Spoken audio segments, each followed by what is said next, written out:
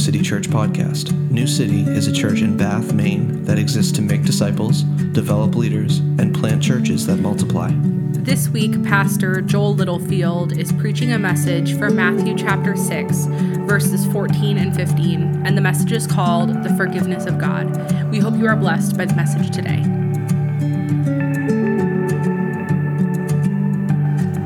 So we are taking a step back in our text through Matthew to focus in harder on forgiveness today. It wasn't enough to just sort of skim through it at the end of the sermon a couple weeks ago. It has been the perfect week, and I say that with a bit of a smirk, to be preaching and preparing on the topic of forgiveness. I don't want to pretend, or you to think that I'm pretending that as I preach or prepare or bring a message like this, that it's just easy for me to do so. Every single one of us in this room needs the forgiveness of God. We desperately need the freedom, the lifting of guilt, the awareness that a great and holy God who has perfect judgment and wrath for sinners, at the very same time through Jesus has freedom and forgiveness and hope for you. So I pray, my prayer is that there would not be people distracted to think about other things this morning. It is so crucial. If there's a subject that is most crucial regarding Christianity, it is the forgiveness of sins. So whatever is haunting your mind right now, whatever thing or detail, ask the Lord right now to give you the ability to listen and to focus. We're going to talk about a few different things. We're going to jump to the text in Psalm 32. I want to make some things clear that are just probably a question when it comes to the text in Matthew and the Lord's model for prayer. The text is this again. Matthew 6, 14 to 15 says, "For if you forgive others their trespasses, your heavenly Father will also forgive you. But if you do not forgive others their trespasses, neither will your Father forgive your trespasses." So this text is a classic example of why context is so important to rightly interpret what Scripture is saying.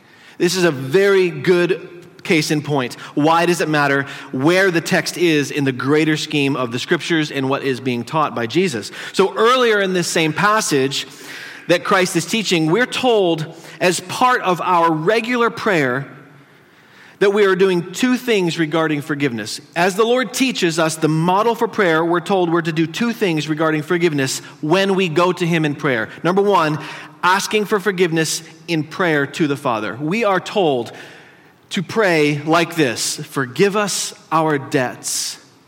We're told in prayer that forgiveness and the asking of forgiveness should be part of our prayer. And number two, the forgiving others as we pray to the Father. So asking for forgiveness, but also the forgiving of others as we pray to the Father. Both of those are in the Lord's teaching. The flow of the text is clear in verse 12. And forgive us our debts, and underline that word as we also forgive our debtors. They're connected. The two acts that Jesus is speaking of are connected. Again, the context is as we go. As you go to the Father in regular prayer, these two things should be a part of your prayer life. The problem is in the attempt to separate them. That's the problem. When we try to separate these two as separate issues, which we are indeed inclined to do. Every one of us would love to just separate these and get the forgiveness of the Father without having to think about other people. Or how serious it is to God that we have this same attitude towards other people that we have come to expect from a loving Father. So practically, I wanted to just share what this might look like. What would this look like if you were to begin to think this way, pray this way, act this way before your Father in heaven? So to keep it in the context of prayer, you might go to the Father today in your sin, even right now. It might be through this message that you find that God is pointing a finger at an area of your life that needs to be confessed to Him. And so as you go to the Father to confess, having sinned in some way, whether it's against your spouse or your kid or your neighbor or your parent, And you, as his disciple, you go to him because you know through Christ that he is rich with forgiveness. That's that's just a beauty.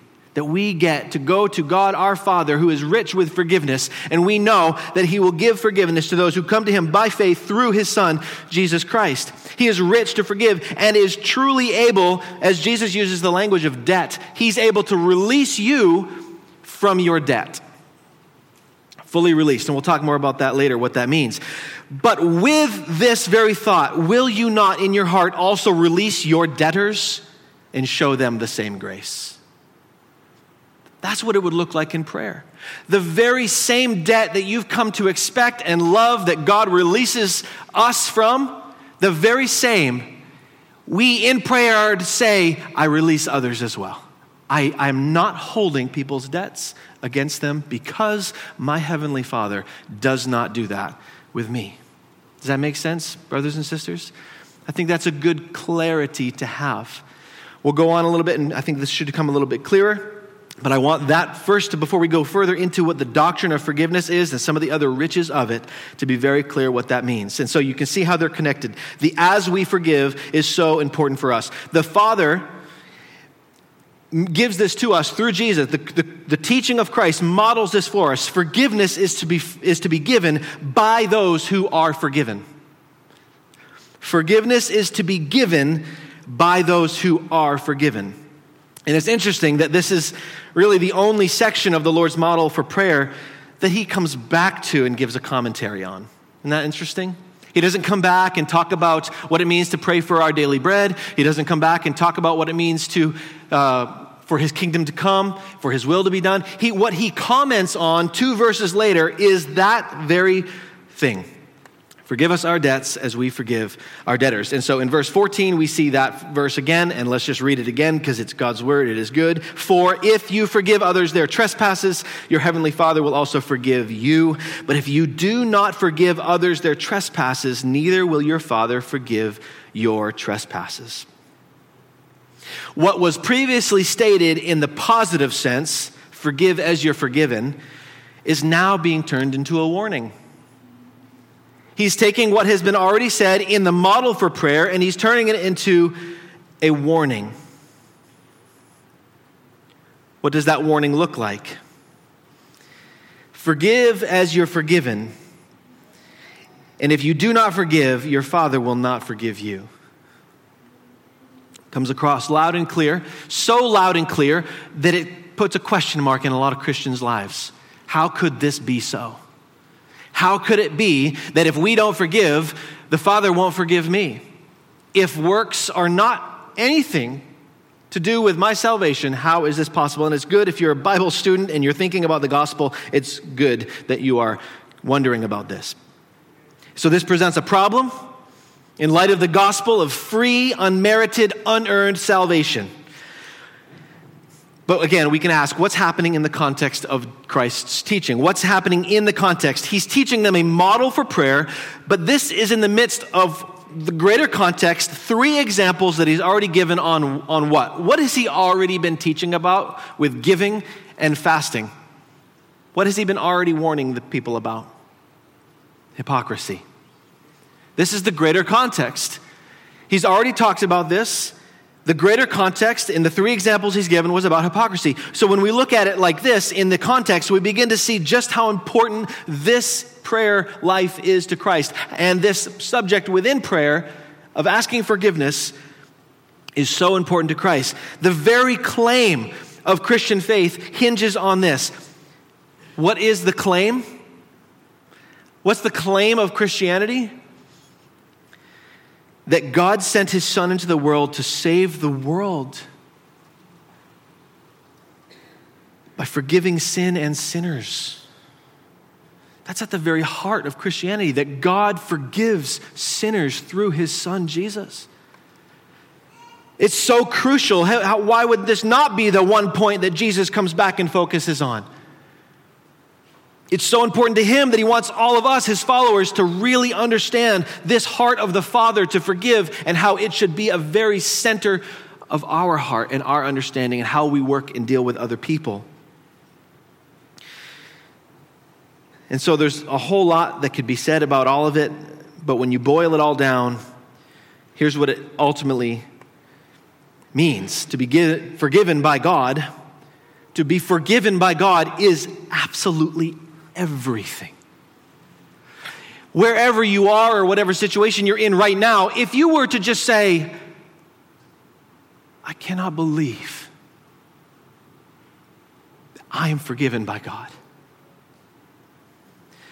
Your problems, the stuff that you bicker about and that you argue about in your home, the complaints in your own heart, the sin that you continue to go to as a son or daughter of God becomes putrid in light of worshiping God for his forgiveness. It is everything.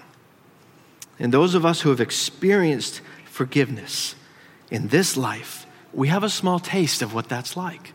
Those of us who in life have experienced being forgiven by another, we have a small taste of what it's like to be forgiven by the Father. And the greater the offense that you've been forgiven, the closer you come to understanding what it means to be forgiven by God. Now, nothing can truly compare to that forgiveness, but it's good at times to think about examples in this life. If a young child commits sin over and over, parents will forgive that child. A good parent will forgive that child. Just say that. A good parent will forgive a young child who commits sin over and over again. Those sins can vary. Most of the time, there's not a real sense of guilt in that child who's very young and is sinning, and mom and dad are forgiving them. It's just, they're learning what it means to be a rebel in this world. They're testing the waters, but there's not a whole, you've seen it in your young children, there's not a whole lot of guilt. Rarely, sometimes there is. That's a unique gift. A 2 or 3-year-old that truly senses guilt over their offense against mom and dad. It's rare. It does happen. Maybe that was you as a young child. Maybe you remember feeling guilt, but it's not common. It's patterns of wrong and rebellion that parents are right to have forgiveness in their hearts before they ever express repentance. See, the kid's not feeling guilty, and the kid generally doesn't come to you in repentance, but there's a freeness of forgiveness that's given. But when the offense increases, this is up it from there. Think about the increase of the offense as people get older, as children get older, as sin becomes more realized.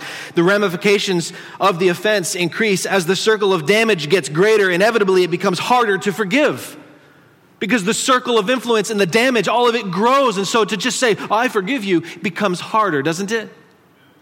It's so difficult the greater the damage.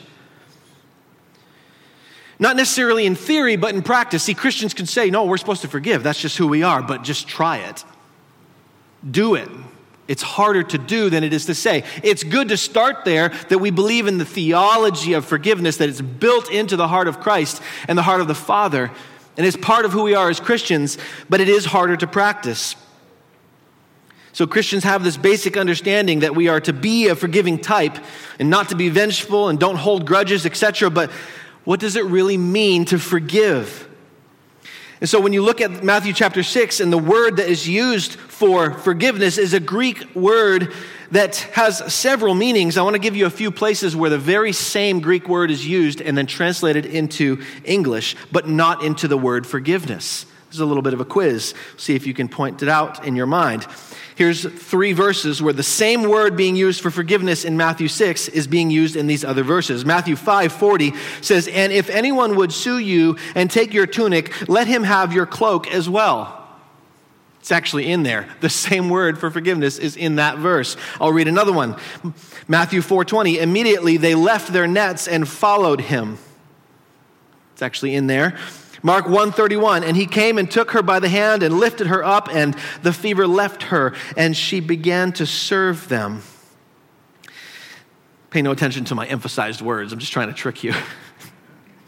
And then here's a real tricky one in the King James Version. Those of you who have the King James Version open here over and over, you'll feel at home for once. Here's the King James Version of 1 Corinthians 7:12. Here's what it says. But to the rest speak I, not the Lord. If any brother hath a wife that believeth not, and she be pleased to dwell with him, let him not put her away.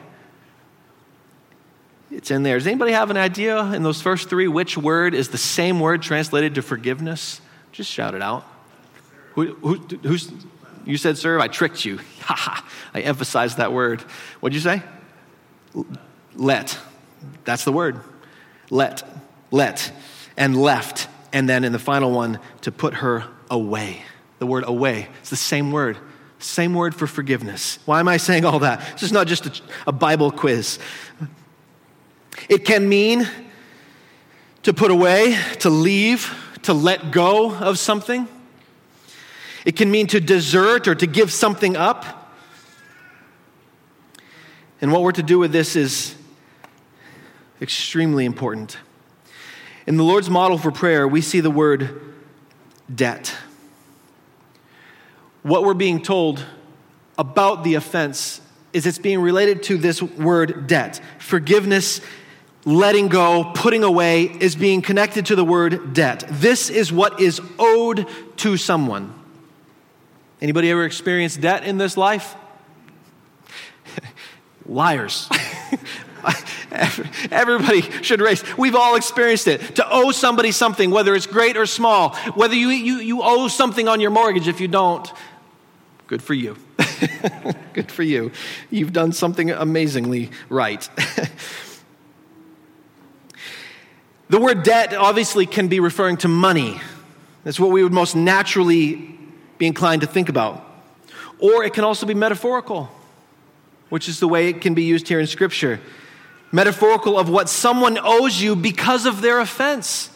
Because they have offended you, they now owe you something. There is a debt that is over them. They owe you something because they have sinned against you. It's important to understand that we're not talking about just picking out everybody else's offenses. This is specifically about what somebody has done to you or what you have done to them. The sinful world doesn't owe you anything, but somebody specifically who has sinned against you, there is a debt there. Do you see how that works?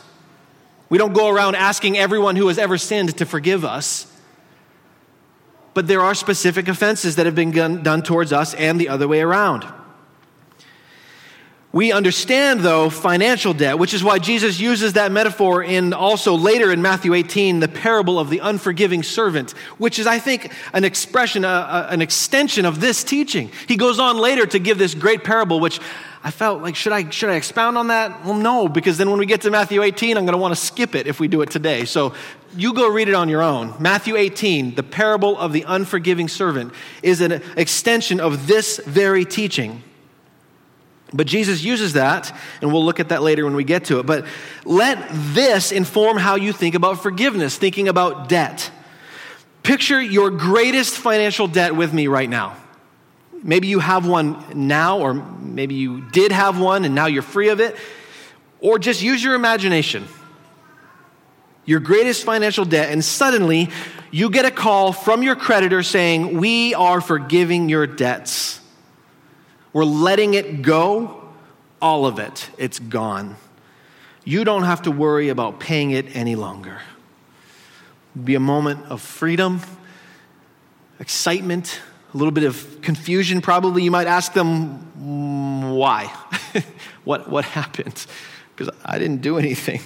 And they might say, well, we reviewed your request for financial relief and you qualify. Because we've done that before, right? People have done that. You have times where in this world and you have to qualify for financial relief of some kind, and sometimes a creditor will be easy on you. But they wouldn't say, a creditor, no creditor would ever consider giving you relief because you qualify as a human being. Because creditors don't love people. There would not be a motivation within the creditor's heart to just free you of your debt because they love you. And so this analogy really kind of falls apart. We can get a little closer if you make it a friend. Now you have a friend or a family member and there's a large sum of money that you owe them, and you cannot pay it.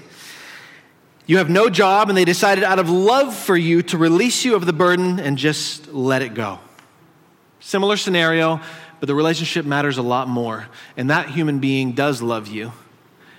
You can get a little bit closer to the idea of what it would mean for a benevolent God to, out of love, forgive debt.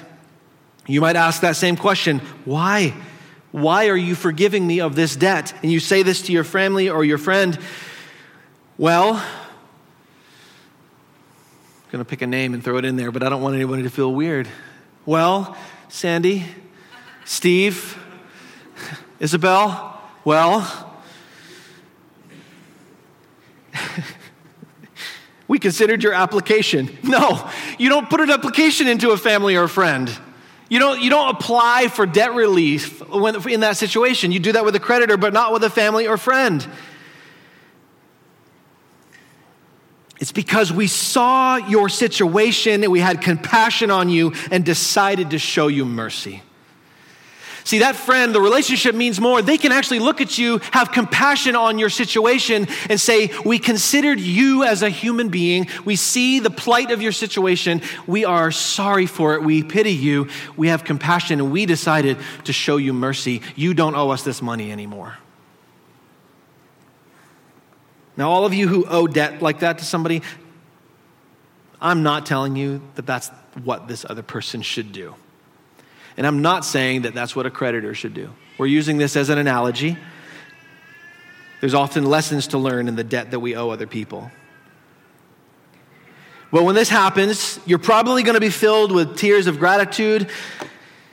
But what happens? Here's what inevitably happens, or at least with the majority of people. You still feel guilty. You still feel guilty. They have said you don't have to pay it, but you still feel guilty. Why?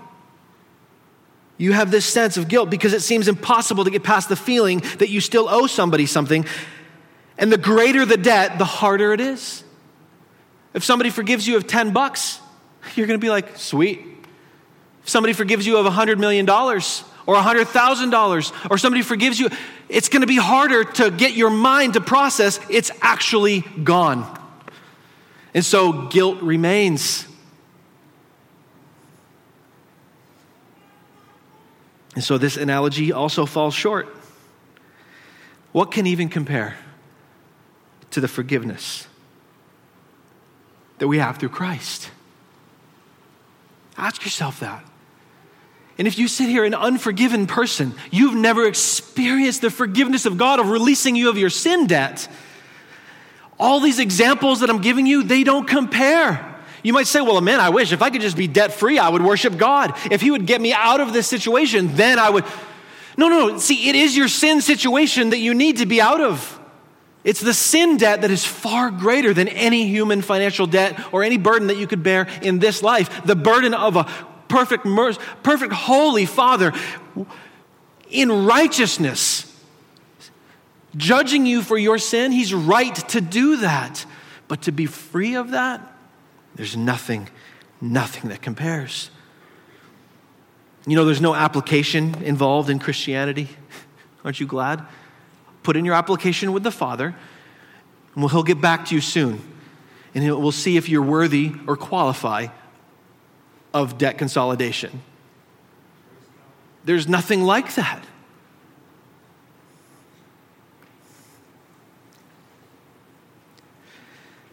You cannot be found worthy of a debt consolidation program with God in heaven. You cannot be found worthy of it in your own strength. The purer the person or the relationship, the greater the offense of the sin is. The more base the act, the more treacherous the act, the deeper the wedge is driven. We understand that in human terms, don't we?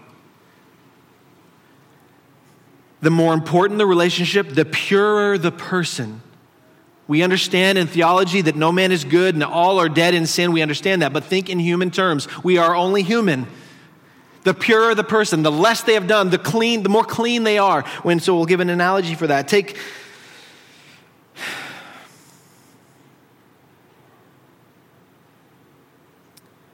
Consider the comparison of the sin of name-calling between two young friends, and those sins are quickly forgiven. Think about that for a minute. Young friends, a couple boys out playing, our boys have done that, younger, they're out and they're calling each other names, and they come in and they're best friends again. And you've seen that. The same young boy, the very same young boy, talks back to his mother, and because his mother was given to him by God and the family is a holy institution, the sin is more serious. The same boy who sinned against the young boy, calling him names, the sin is still a sin, but the sin is deeper and more offensive because that institution of mom and son is far more serious. The family is a God-given institution, and so it's far more serious. When the boy feels in his heart the weight of that offense against his mother, repents with sorrow, and the mother forgives him, there is a relief that can't really be explained with words. When there's an interaction between you and your family members, and there's a real sin issue and a debt that's owed, and then there's repentance and then forgiveness, you can't explain what that's like. But that's what should happen, and it does happen, and it can happen.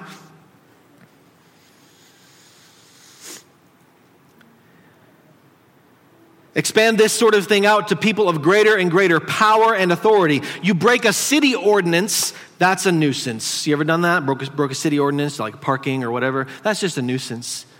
There's not a whole lot of guilt hanging over your shoulder for a $25 fine.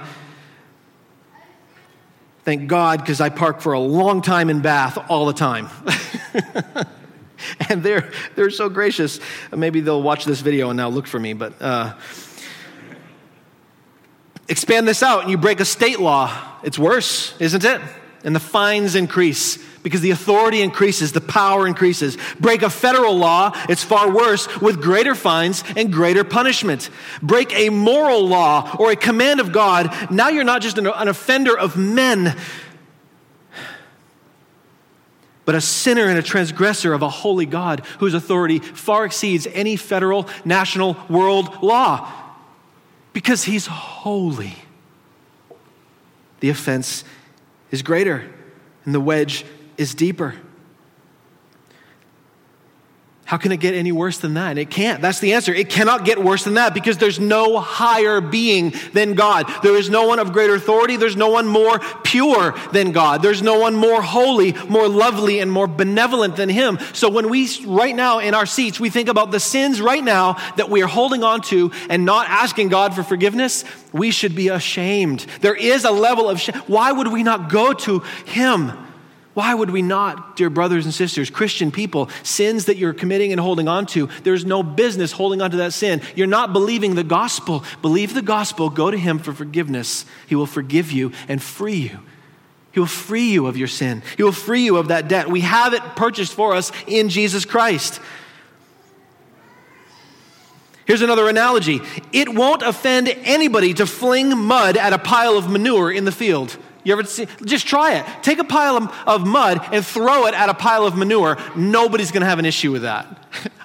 If you do, yes, there's something wrong or I'm missing something about the purity of a pile of manure. Take that exact same mud, the same pile of mud, and smear it across a bride's pure white wedding dress on her wedding day. And the offense is great. Why? Because that bride and that gown for that day are set apart and holy compared to that field and the dung in that field. The same mud. And the offense is increased. Why? Because of the purity. Because of what it represents. Because of the institution of God. How set apart is God compared to that bride? How holy is he? How perfect is he? How sinless completely. How serious then is the smallest sin in our heart? And we didn't just sin with actions against him, but the very nature of our humanity is born with sin from our parents. How great then is the debt that we owe? It is great. I say all of this with all of these analogies to sort of set this foundation for us to then think further about forgiveness. We've already laid aside and dealt with this reality. We are not forgiving to earn God's forgiveness, but the heart that is forgiven will forgive. I want to make sure that's clear. But I want us to all look at this fresh in our minds today. This idea, this topic, this understanding of forgiveness. Think about it. Go there. Don't look away from it. Let's walk obediently in these two graces, the grace of God's forgiveness for us and the grace of God's forgiveness through us. Those forgiven of the greater offense will forgive what is lesser by comparison. If you are struggling today forgiving a debt that is owed to you, think of the greater offense, the holier object, the holier person that our lives have sinned against. And if through Christ you have been forgiven, there is not a debt anyone could owe you that you should not let go. Doesn't matter who your age or what the sin is. And I mean that with sincerity, not just flippantly. I don't flippantly say it doesn't matter what the sin is because the sin wasn't offensive to you or harmful or very deep indeed. I'm not saying it that way. What I'm saying is, in light of the comparison, it doesn't compare. You need to look longer there. I mentioned that last week. Look longer there at the gospel and see the offense that you've been forgiven. The smallest sin committed against God is greater in depth of offensiveness, hatred towards God, and filth, and is far more unworthy of forgiveness than what any human could ever do to me. And so it's only by looking there. So we're going to take some time to try to look there. This is a common argument. It gets debated. Okay, here's the question. And I am not trying to cause controversy, but it is a controversial subject. Are you, as a Christian right here in this room, a sinner? Are you a sinner? Okay, we're not going to necessarily tackle that, but this comes up. Because I'm asking you guys to look at your sin this morning for just a moment so that we might see something amazingly beautiful and freeing. It's only by looking there and believing the gospel of Christ that we find forgiveness from our sins.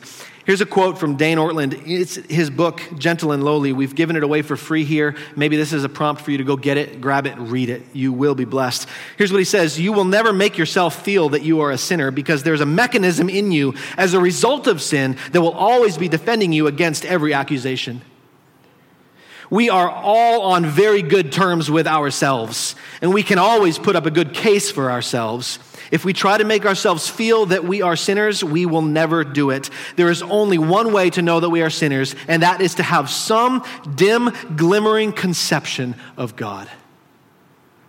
It's only by looking at God that we come to realize who we are.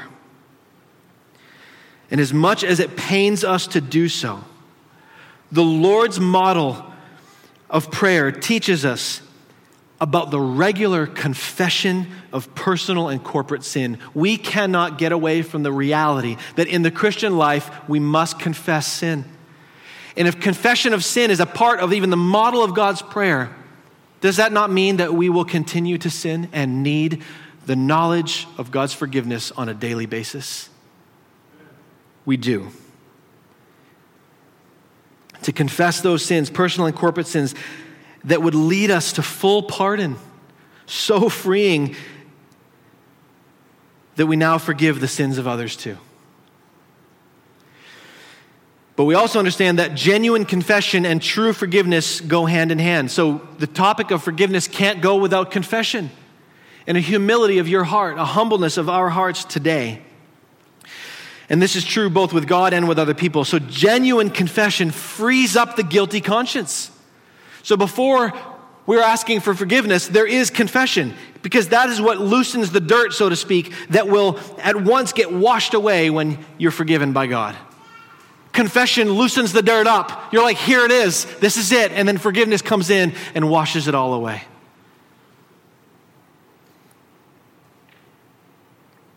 Look at Psalm 32. Let's turn over there. Take a moment just looking at this text. There are so many places to go in the Psalms to look head on with forgiveness and how David, or one of the psalm writers, dealt with forgiveness and dealt with his own sin. Let's read the psalm again. Psalm 32, 1 through 5 says, "Blessed is the one whose transgression is forgiven, whose sin is covered. Blessed is the man against whom the Lord counts no iniquity, and in whose spirit there is no deceit. For when I kept silent, my bones wasted away through my groaning all day long. For day and night your hand was heavy upon me. My strength was dried up as by the heat of summer. I acknowledged my sin to you, and I did not cover my iniquity. I said, I will confess my transgressions to the Lord, and you forgave the iniquity of my sin." Selah.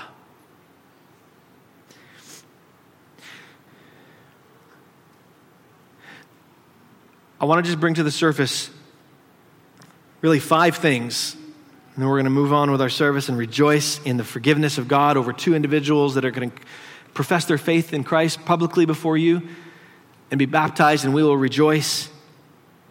What a picture of forgiveness. Well, let me bring out 5 things from this psalm, and you can just sort of track along through. As I mention these, look at the psalm.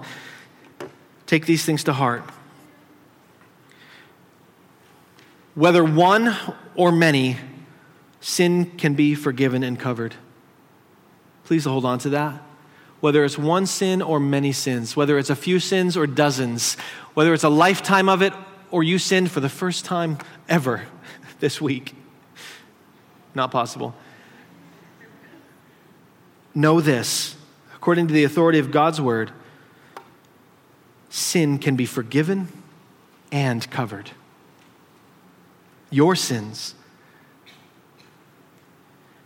Number 2, there is a reality in which a person can live with a free conscience and without guilt. There is a reality based on the authority of God and His word that you and I can live free of any guilt and with a clean conscience. Don't you want that? Many of you here have been freed of that. You walk with a clean conscience before God because you are covered in the blood of Christ, by the blood, the sacrifice of Jesus. But some of you here this morning have a guilt in your conscience that you cannot get rid of. And if you don't have the guilt, then what you need to do is look at God and stop looking at yourself because you're making excuses. You're saying you're better than you are. But look at God and you'll see that you're actually not better than you are, and you need His forgiveness. You need His forgiveness. But there is a reality in which you can have free conscience and be without guilt. Number 3, hiding our sin from God is futile. To hide your sin from God and say, I have not sinned, I'm not a sinner, it's futile. It only adds to the burden that we bear. Did you notice that in the psalm? When I kept silent, my bones wasted away through my groaning all the day long. For day and night your hand was heavy upon me, my strength was dried up as by the heat of summer. This is David's admission that while he concealed his sin from God, he was not better for it. In fact, the pressure was even greater. So number 4, don't ignore the hand of the Lord that presses upon you. Even right now, the hand of God that's pressing and saying, you are a sinner and you need my grace. You're hiding your sin from me. It is not possible. It's futile. And you are going deeper and deeper into your sin. In fact, don't ignore the Lord who's pressing upon you, even afflicting you in your sin right now. Afflicting you. He's calling you to repentance. That hand that's heavy upon you is a call to repentance. Repent and turn from your sin. Number 5, the first step towards forgiveness is acknowledging the sin that separates us from God. This is for the believer or the one who is yet to be in Christ. That is the step. The one who is heavy under a load of sin, you've committed sin, you're under the hand of God, the pressure is there, acknowledge your sin. That's what David did. Do you see that? Verse 5, I acknowledged my sin to you, and I did not cover my iniquity. I said, I will confess my transgressions to the Lord, and you forgave the iniquity of my sin. Acknowledge your sin. It's the first step towards that forgiveness that separates us from God. And once we do this, and we do so with faith in Jesus Christ, who alone has the power to forgive sin, we will soon find the guilt of sin removed from our hearts and replaced with the peace of God. No longer guilt, but true peace. Peace that you're right with God. Peace that he does not hate you as an enemy, but loves you as a son or daughter and is welcoming you into his family. Or reminding you today, you are a part of my family. I purchased you with my blood. So, brothers and sisters, in Jesus there is covering. In Jesus there is forgiveness, and in Jesus alone there will be no sin counted against us. That psalm mentions those three things. There is covering, there is forgiveness, and there is no longer judgment imputed to you. But we know through the gospel that it's righteousness that's imputed to us through Christ. Instead, it's the righteousness that he imputes to those who put their faith in his finished work on the cross. That is the crucial part of this sermon. It has to be seen through Jesus Christ. None of this makes sense outside of Christ, because it's the finished work of the cross where we see the judgment of God meet the mercy of God. To believe in the cross and the judgment that was received upon Christ, you see the perfect judgment of God against sinners, but then you see the perfect mercy and love of God. That he forgives those who look to Christ, who received on our behalf the punishment for our sins. So we see great mercy and we see judgment there. We see grace. We see so much grace, and that's what we need. Some of you here this morning need to hear this particular message in a special way that's different from the rest of us. So I want to single you out just for a second. Some of you here need to hear this in a way that's different from the rest of us. And I'm not saying you're worse than anybody. What I'm saying is the way this is going to apply to you is different than the believer who's going to him for the 100th time and knows the gospel and has been freed and forgiven of their sin. But there are some, perhaps in this room or maybe in this room, that you are hearing this and you need to know that the Father sent his Son for you. Most of us know that, but many of us don't. And our mission in this world is to tell the world about the gospel of Jesus Christ and the Son of God who came to this world to rescue sinners like us. So why are you here? Why did somebody bring you, and why are you sitting in this room? Why are you here right now? Because the sovereign God of heaven sent his Son for you. He died for sinners just like you.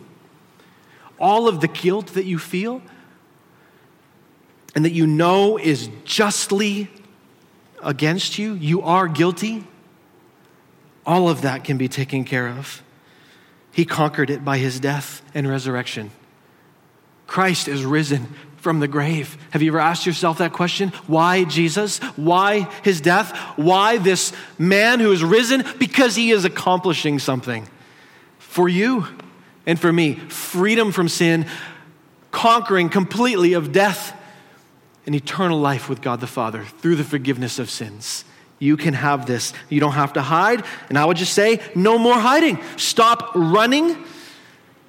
No more willful sin. Turning to sin and going to that putrid mess over and over again that's killing you. Go to Christ, the Savior. He will heal you. Come to him with your burden. Scripture says this: if you confess with your mouth Jesus is Lord and believe in your heart that God has raised him from the dead, you will be saved. You will be saved. You know that's what we've been talking about this whole time. To be forgiven is to be saved. To be saved is to be forgiven. It's to be justified. It's to be made right. It's to be given the righteousness of Christ through faith in him. To believe in the finished work. And completely forgiven. Brought into a body, into a fold of God's family with so much grace and love. Not perfection, grace and love. And continually calling us away from the sin that would destroy us. If I'm talking to you and you're here this morning, then that is my prayer for you. I do believe we all needed to hear this message today. All of us, every one of us, believer, non-believer, visitor, long-standing member, all of us, don't we need the forgiveness of God? Is there not a freshness of just saying, thank you, God? How could we not worship him? He deserves it. He's so good. He's so perfect and so holy. So it's time to confess. All of us. It's a moment that we get to confess our sin before the Lord. You don't need another person. You don't need a priest. You don't need anybody to stand in the way. There's nobody else that has the power to forgive sin. Why? Because everybody else does it on a whim with no power to back it up. You want to know who forgives our sins? The one who died and rose from the grave and is alive, interceding for you right now, praying for you. So that's what we're going to do. We're going to pray. We're going to pray, and as we go to the Lord in prayer, let's pray. God, change our hearts. I confess my sin to you. If you need to confess your sin for the very first time, you don't even know what to do. You just know, I know that the scriptures that have just been preached are calling me, a sinner, to confess my sin and believe in the Son of God for salvation. You need to be saved? Trust in Christ. You need to be forgiven? Go to Christ, and he will do it. Go to him as a child with the weakest faith that you can possibly, if it's faith in Christ, that's what matters. Let's pray, and then we will celebrate communion together and remember his sacrifice. Father, we are so aware this morning of our sin, and Holy Spirit, I pray that you would impress upon every heart in this room, myself included, everybody, every age, every walk of life, every problem, every issue, the person who is here with a great sin debt, the one who is here in deep, deep struggle and turmoil because of sin and what they owe to other people. There are things that we have done to other people that make the weight and the guilt of sin so hard to bear. But how much more so the weight of our sin against you. And by coming to you now, genuinely confessing our sin before you, we realize that we can be free. Would you please, by your grace, free people today from sin and the debt? New life, Lord, may new life, an awareness of what it is to follow God, to have a relationship with Jesus Christ, to receive the forgiveness of sins and to become a disciple, a lifelong follower of the Son of God who came into this world to forgive sinners and to cast our sin as far as the east is from the west. We believe and we agree with John. Behold the Lamb of God who takes away the sin of the world. Thank you, God, for lifting that sin debt from so many of us. I pray that we would see more and more of that very same freedom come today and the days after this. Lord, thank you. Thank you for forgiveness of sins through Jesus Christ. So we say we trust you, Lord. We believe. We repent of our sins. And we turn to you. And we believe the gospel.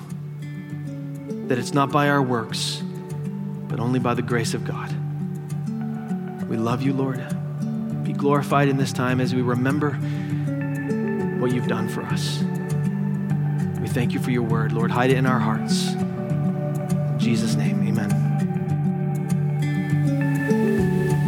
Thanks for listening to today's episode of the New City Church podcast. For more content from New City Church, check us out on any of the major podcasting platforms. Or if you want to find our gathering times, location, or any other information about New City, check out our website at www.bathnewcity.church. We hope to have you join us next episode.